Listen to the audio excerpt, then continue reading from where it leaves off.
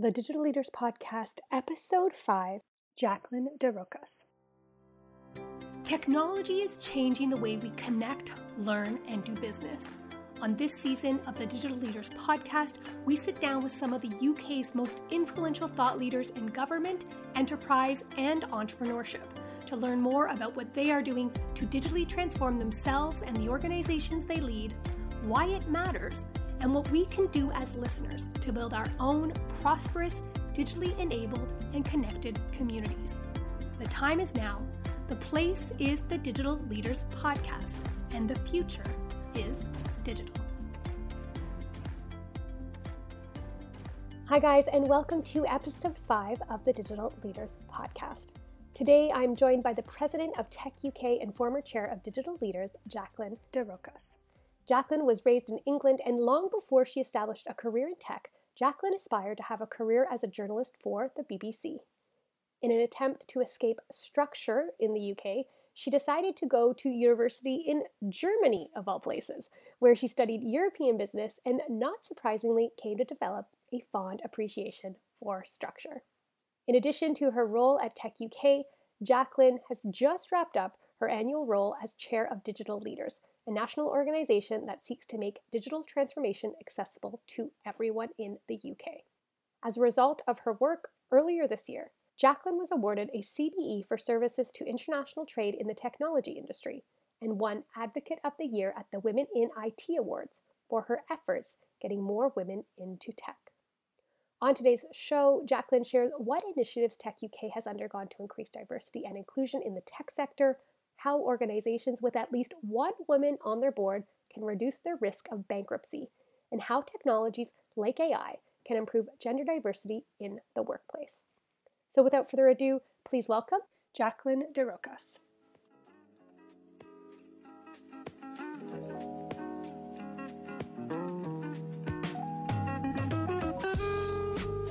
All right, so thank you for being on the show today, Jacqueline. Thank you for having me, Tara. So before we get started talking a little bit about what you're doing right now with techUK and Digital Leaders, I wanted to ask you, when were you first exposed to the opportunities in the tech world? Well, I have to tell you, Tara, that I absolutely did not design a career in technology. It's really interesting given that I now have over a 30-year career in it. However, I had the ambition to become a newscaster on the BBC. And Really? yes, and so I really wanted to be on your side of the desk, not my side of the desk. And it's really funny, isn't it? So I went to Germany to do a degree in European business. And the reason I went to Germany was because I thought I need to escape structure.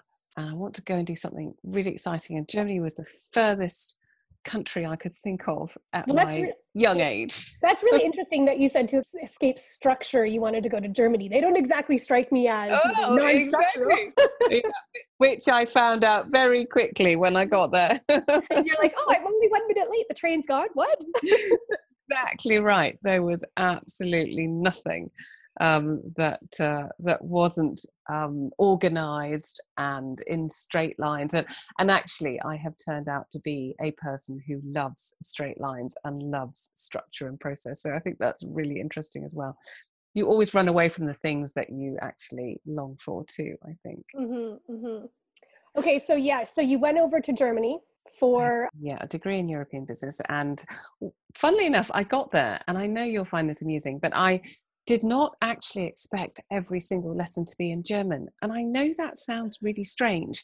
I sort of thought I'd learn German, but then when I got into, productions, management, accounting, economics, I thought that was a surprise. We did that in German. And I'm thinking, oh my gosh, I'm really going to have to up my game here, because I had A-level German, which was, it's okay, but it was schoolgirl A-level German. It wasn't worldly German, and it wasn't in the language of economics and technical language that I needed for that. Certainly, it's probably more conversational. Yeah, totally. So I had to get my, up my game. I had to up my game and make sure that I could understand the lectures and then produce the required homework that was associated with those lectures. So that was a shock. And it took me probably 3 to 6 months to really settle in. And then I absolutely loved it. And I stayed for 4 years, and for a few years more, I worked in Germany. So it couldn't have been all bad. But to answer your question, how did I get into tech? I came back to London having to earn some proper money and, and find accommodation and so on. And I was offered a job in technology recruitment. Oh. Yes. And so I was selling people into jobs in the technology industry. And even then, it was hard to find great talent. So I did that for 2 years, and then I decided that selling a product that talked and had emotions and ideas of their own was much harder than being in the technology industry. So I went to work for my biggest client. Makes sense. Yeah. And that was great. And actually, they wanted me. This was a bizarre scenario. They wanted me because they couldn't understand what their German distributor was saying to them. So they wanted me to run their international business, which include the Germanic area. Amazing. So it wasn't a technology reason. And that actually is a really interesting shout out to all the listeners here, that you don't have to be a technician or technical to get into the tech world as a career. Definitely. And I think we're seeing that more so now more than ever, because Yes. more companies now more than ever are tech companies, but there are so many skills required other than the straight technical skills. No longer is a career in tech associated with, sitting in the basement coding 24/7 or something like that. No, I think that's true. And, there are so many different roles. We have creative aspects to it, organizational aspects. And I would say that there is a job for anybody inside a technology business, because everybody's going to have to embrace the digital future. Very true.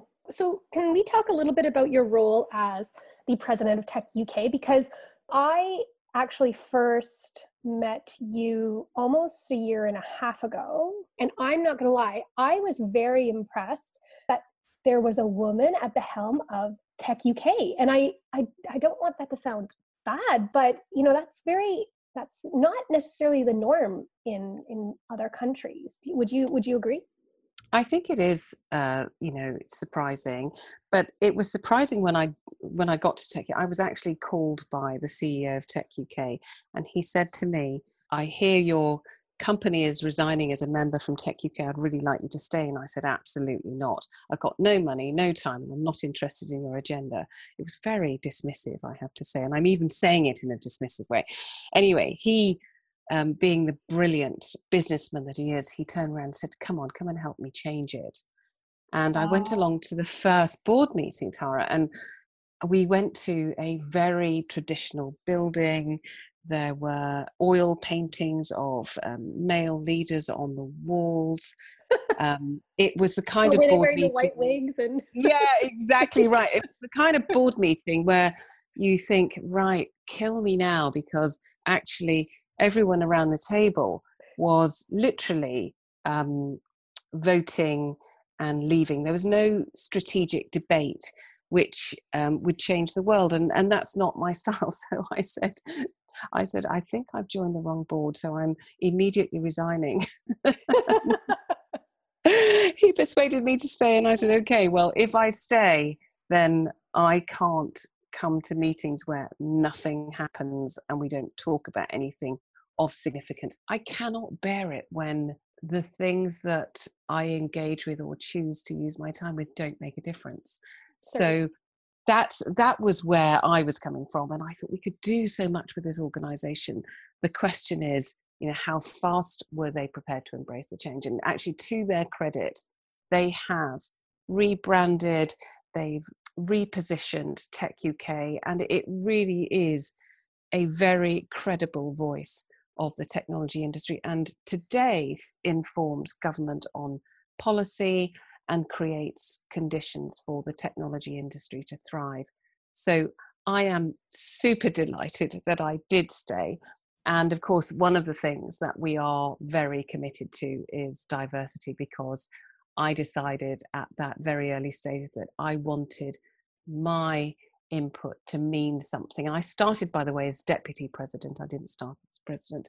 Okay. And I made diversity and inclusion the flag that I was going to wave on the board. And since then, if you are a board member of techUK, you have a flag under which you fly your colours of what's important to you as a human. So we have people who care about cyber, who care about data, who care about public sector, all sorts of things. And I think that's really much more meaningful on a boardroom full of senior execs. Do you think that it's important that organizations have diversity at the board level? I think two things. One is that fish rots from the head down. So if we don't get it right at the top, we have definitely got a rotten old smelly fish. So I think that's one thing I would say. And I think on another note, which is a bit more nuanced, I believe that all leaders are role models, whether they choose to be or not. And because our behaviors are copied, whether they are good behaviors or bad behaviors. And so that is why having leaders at the top of the organization that reflect the culture, the values, and the direction and strategic direction of the business is super important. I agree. And so you've been president for, is it 5 years? Yes, 5 years. For Very nearly 5 years. Actually, I have been president for 4.5 years. right. Coming up on 5 years. Yeah, coming up on 5 years. Yeah. And there's organizations like Girls Who Code, Move the Dial, Tech She Can. So I guess my question to you is, do you think the UK is doing enough to increase the number of women working in tech? So I think as a country, we have what I would call pinpricks of ecstasy. So Pinpricks of ecstasy. So we have amazing things going on in concentrated areas. And, our job is to join the dots and make sure that we create momentum for everybody. And actually, we talk about gender diversity, but diversity in all its forms, because if we don't encourage minority groups in our sector, then they become excluded from the digital revolution and risk becoming disadvantaged even further. So that is why it's really important. Are we doing enough? We are having a great time as conversationalists about diversity. Okay. So there is no question, and I think you have heard it a lot, Tara, as well, that we are having this conversation more and more. And to quote Helena Morrissey, this is a good time to be a girl, because the opportunities are certainly there for the taking. The question, though, is why have we still only got less than 20% of women in technology? Mm-hmm. And the number of girls taking computer at A-level has declined by 70%. Why are boys 4 times more likely to take IT at GCSE level than girls? We have got a lot to do to bring everyone along the digital journey if we are to have a successful modern economy that works for everybody. You mentioned some of the great programs that are happening. We also have launched, together with the Tech Talent Charter, which means that we encourage companies to sign up to this charter. And it basically means you assign someone to wake up in the morning and worry about diversity inside your business. Right. And you publish data about your progress, and you create the conditions for diversity to thrive. So it's not hard to sign up to those pledges, but we also need to see more returners programs, and I think also get into communities that really inspire girls to get into STEM, such as, I'm a big advocate of the Girl Guiding Association, and they have adopted some STEM badges recently, which range from... Awesome. Yeah, right. So there are 550,000 of them in the UK. And we start with consent online and we go up to AI badges. And I think those girls, they just love getting engaged. They don't, they don't see any difference in what they're doing versus their male counterparts when they're going for their badges. And I think that's really amazing. Why should they only learn about lanterns and crochet and making fires? And STEM's such a great opportunity as well. Agreed. And there's probably more opportunity in STEM than fire making. Well, I don't know the answer to that actually, but what I would say is that communities like Girl Guiding are voluntary, so the kids choose to go, and they do a lot of reverse mentoring through their rangers who are at the top of the age group for the Girl Guide. So they mentor each other and they look up to each other.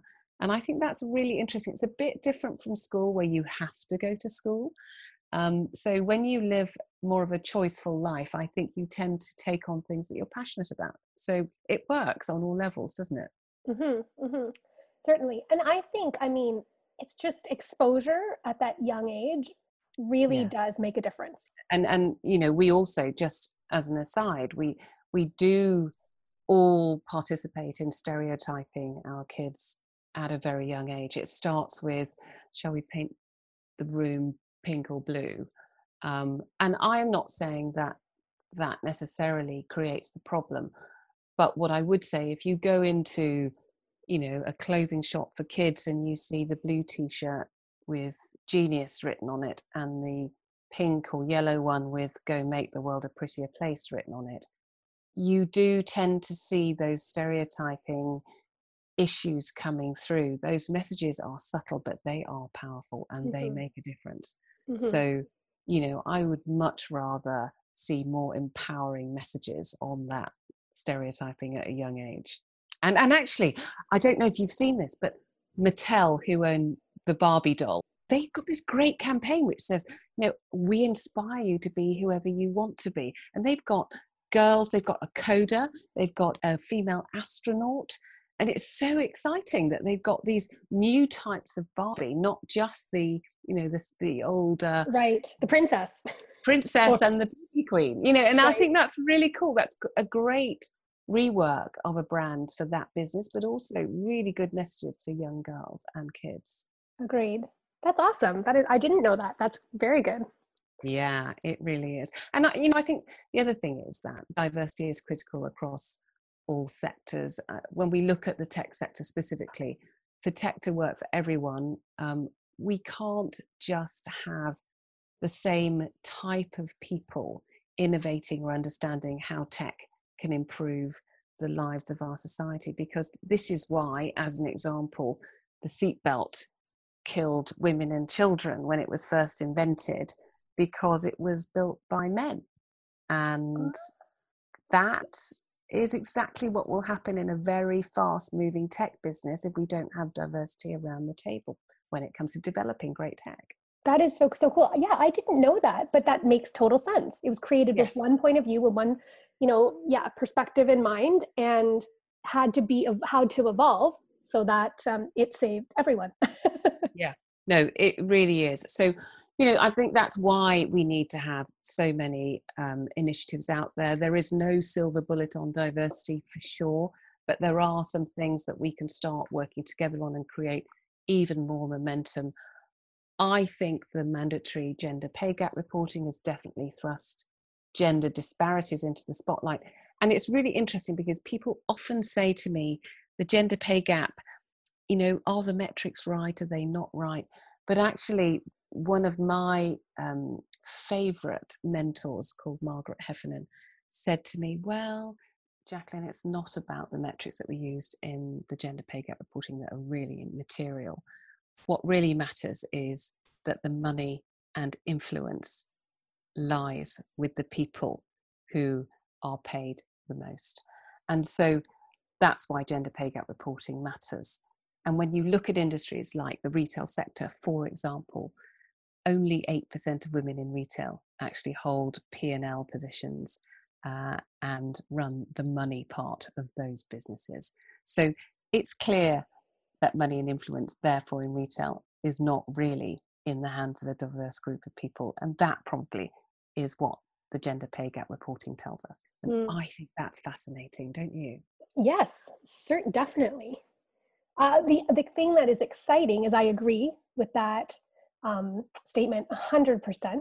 And like you said earlier, I think the thing that is exciting is that things are changing finally. Yes, it certainly is. I mean, you know, I saw a statistic yesterday which said that there are only 8 companies in the FTSE that now have no women on their boards. And I mean, I'd love to know who the 8 are, by the way, but I won't name and shame. But, you know, can you imagine the pressure on that business? And it would be fascinating to see their performance metrics, I would think, because I do think that diversity creates better business outcomes. And I saw another stat which says 1 woman on a board can reduce the risk of bankruptcy by 20%. Well, that's reason alone. Exactly. And then by another 20% with every additional woman. So, you know, it's also about wider gender equality, getting women on the board to inspire future generations so that they have more ambition. And I think we can't really claim gender equality if we don't have women equally represented in the highest positions and in the corporate world. And that clearly is in the boardroom. For sure. Agreed. And what impact do you think that new technologies like AI will have on gender inclusion within the digital space? Certainly, I think technologies like AI can improve and can worsen gender and inclusion in digital. We have seen ethnic minorities, lack of women involved in designing machine learning tools, as an example. And if you do that, and you build into your algorithms systems like, this facial recognition program is not recognizing people of color, that is very concerning. Because we already have programs that will decide whether you, Tara, or I, Jacqueline, are eligible for a loan or a place at university or housing benefit. It's all done by machine. And if we get those algorithms wrong, and by wrong, I mean if they are built by homogenous groups versus diverse groups, we will be excluding huge groups of people, and we will be excluding them at speed, which I think is really, really concerning. So AI has got a real opportunity to improve gender and inclusion, but only if we have diverse teams in the design phase of all the algorithms. And I heard a very smart young data scientist called Dr. Larissa Suzuki. She's very smart. And she taught me something very interesting, which was that for every pound of public money that is spent, we should insist that there is a diverse team in the design phase of all of these algorithms. I think that's right, because we can't keep pace with the rate of regulation that all of this new tech is going to need. So self-governance is going to be important. And to self-govern, the only way we can really do that is to have every person's voice represented at the table. And that means a diverse design team. And it's so clever, because that would be a self-regulating brake on making sure that we create AI with ethics in mind and that serves everybody's needs. And yeah, and exactly like you said, I think that one of your differentiating factors as a global leader is the diversity that you have access to, that you Yes. in the country. So you certainly wouldn't want to put things in place that would eliminate that. No, that's right. But that is why having less than 20% of women in tech is concerning, because we won't have enough people in the design teams. We'll have 20% of women on the design teams as an average. I know that's a sweeping generalization, but to put something in place, a policy in place that insists on full diversity engagement in the design of any algorithms, that when public money is spent, that would be a great piece of policy to get through, I think. Are you guys doing that at techUK when you talk to government?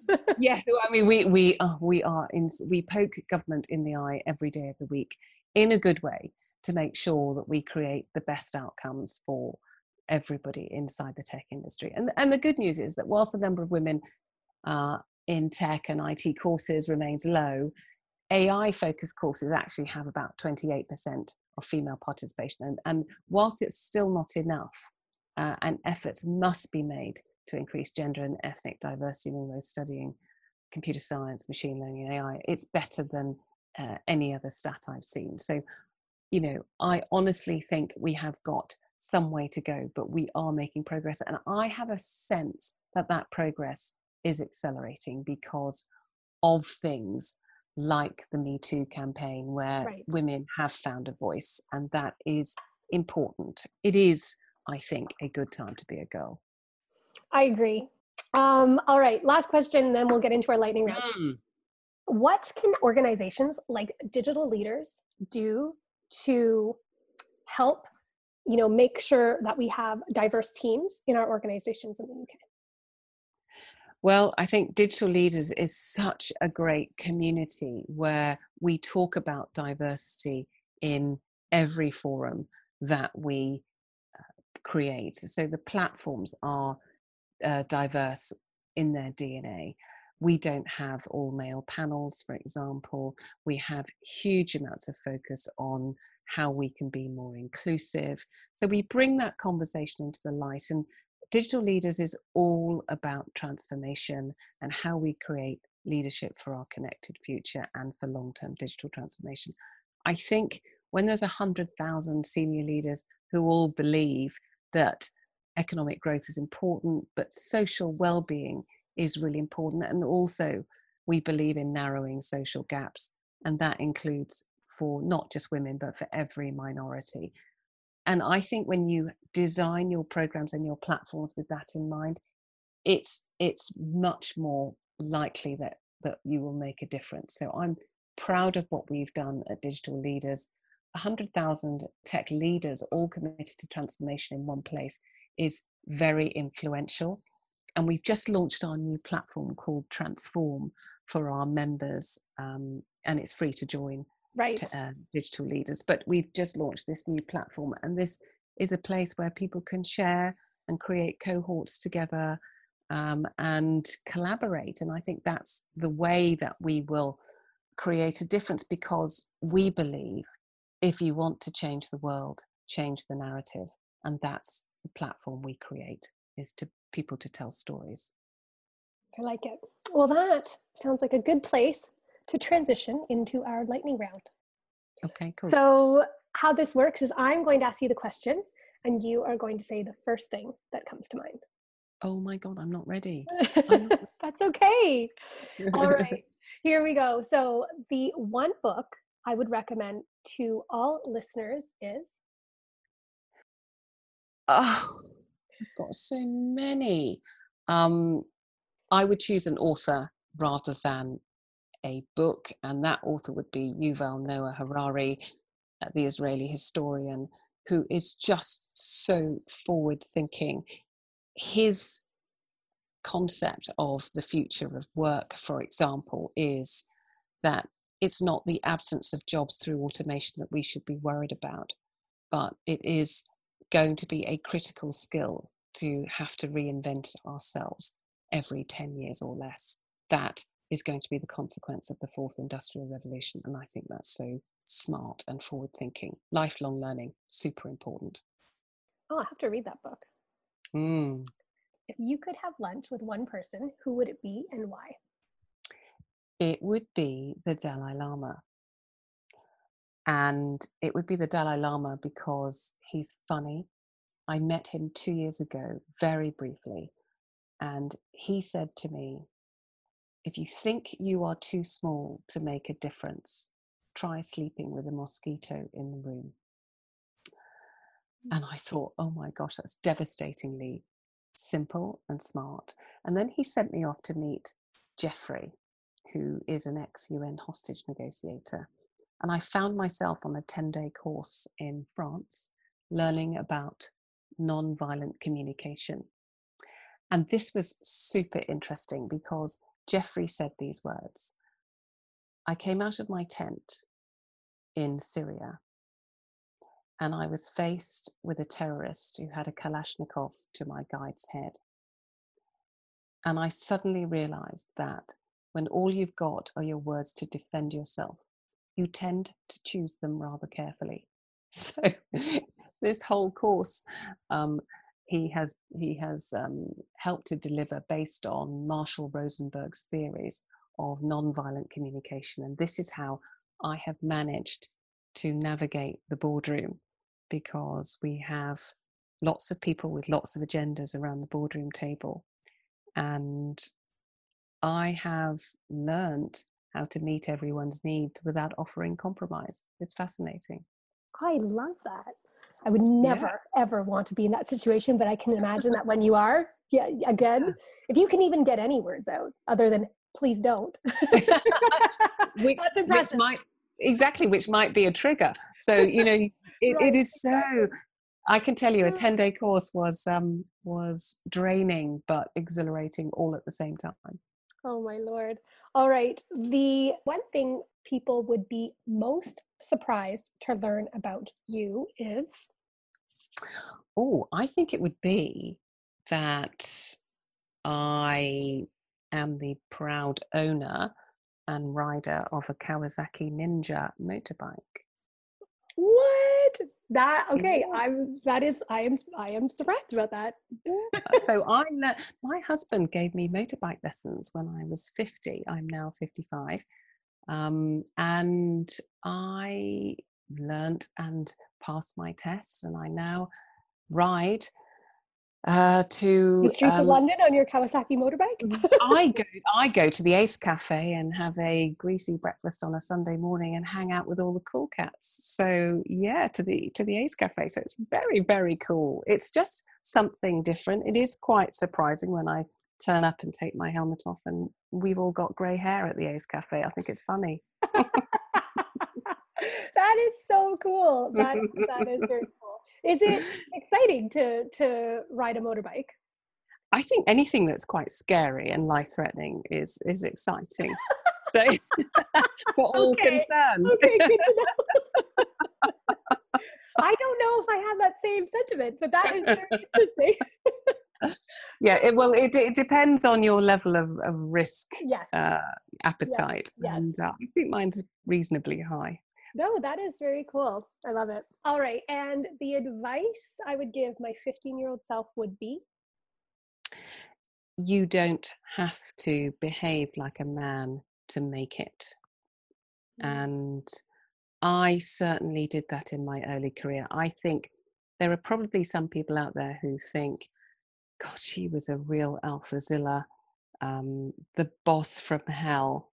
And it was because in a very male-dominated technology industry, with all the pressure that comes with making personal progress, I think I did become very controlling, very straight-lined, very black and white, aggressive versus assertive. And it wasn't until I wanted to make the shift from manager to leader that I learnt some really powerful life lessons in empowering the team that worked for me and setting them free. And honestly, when I realized that it is so much more productive when you give people the space to be amazing, then it's one of those things that just sets you free. So that would be my advice to my younger self, is that you don't need to eat razor blades for breakfast.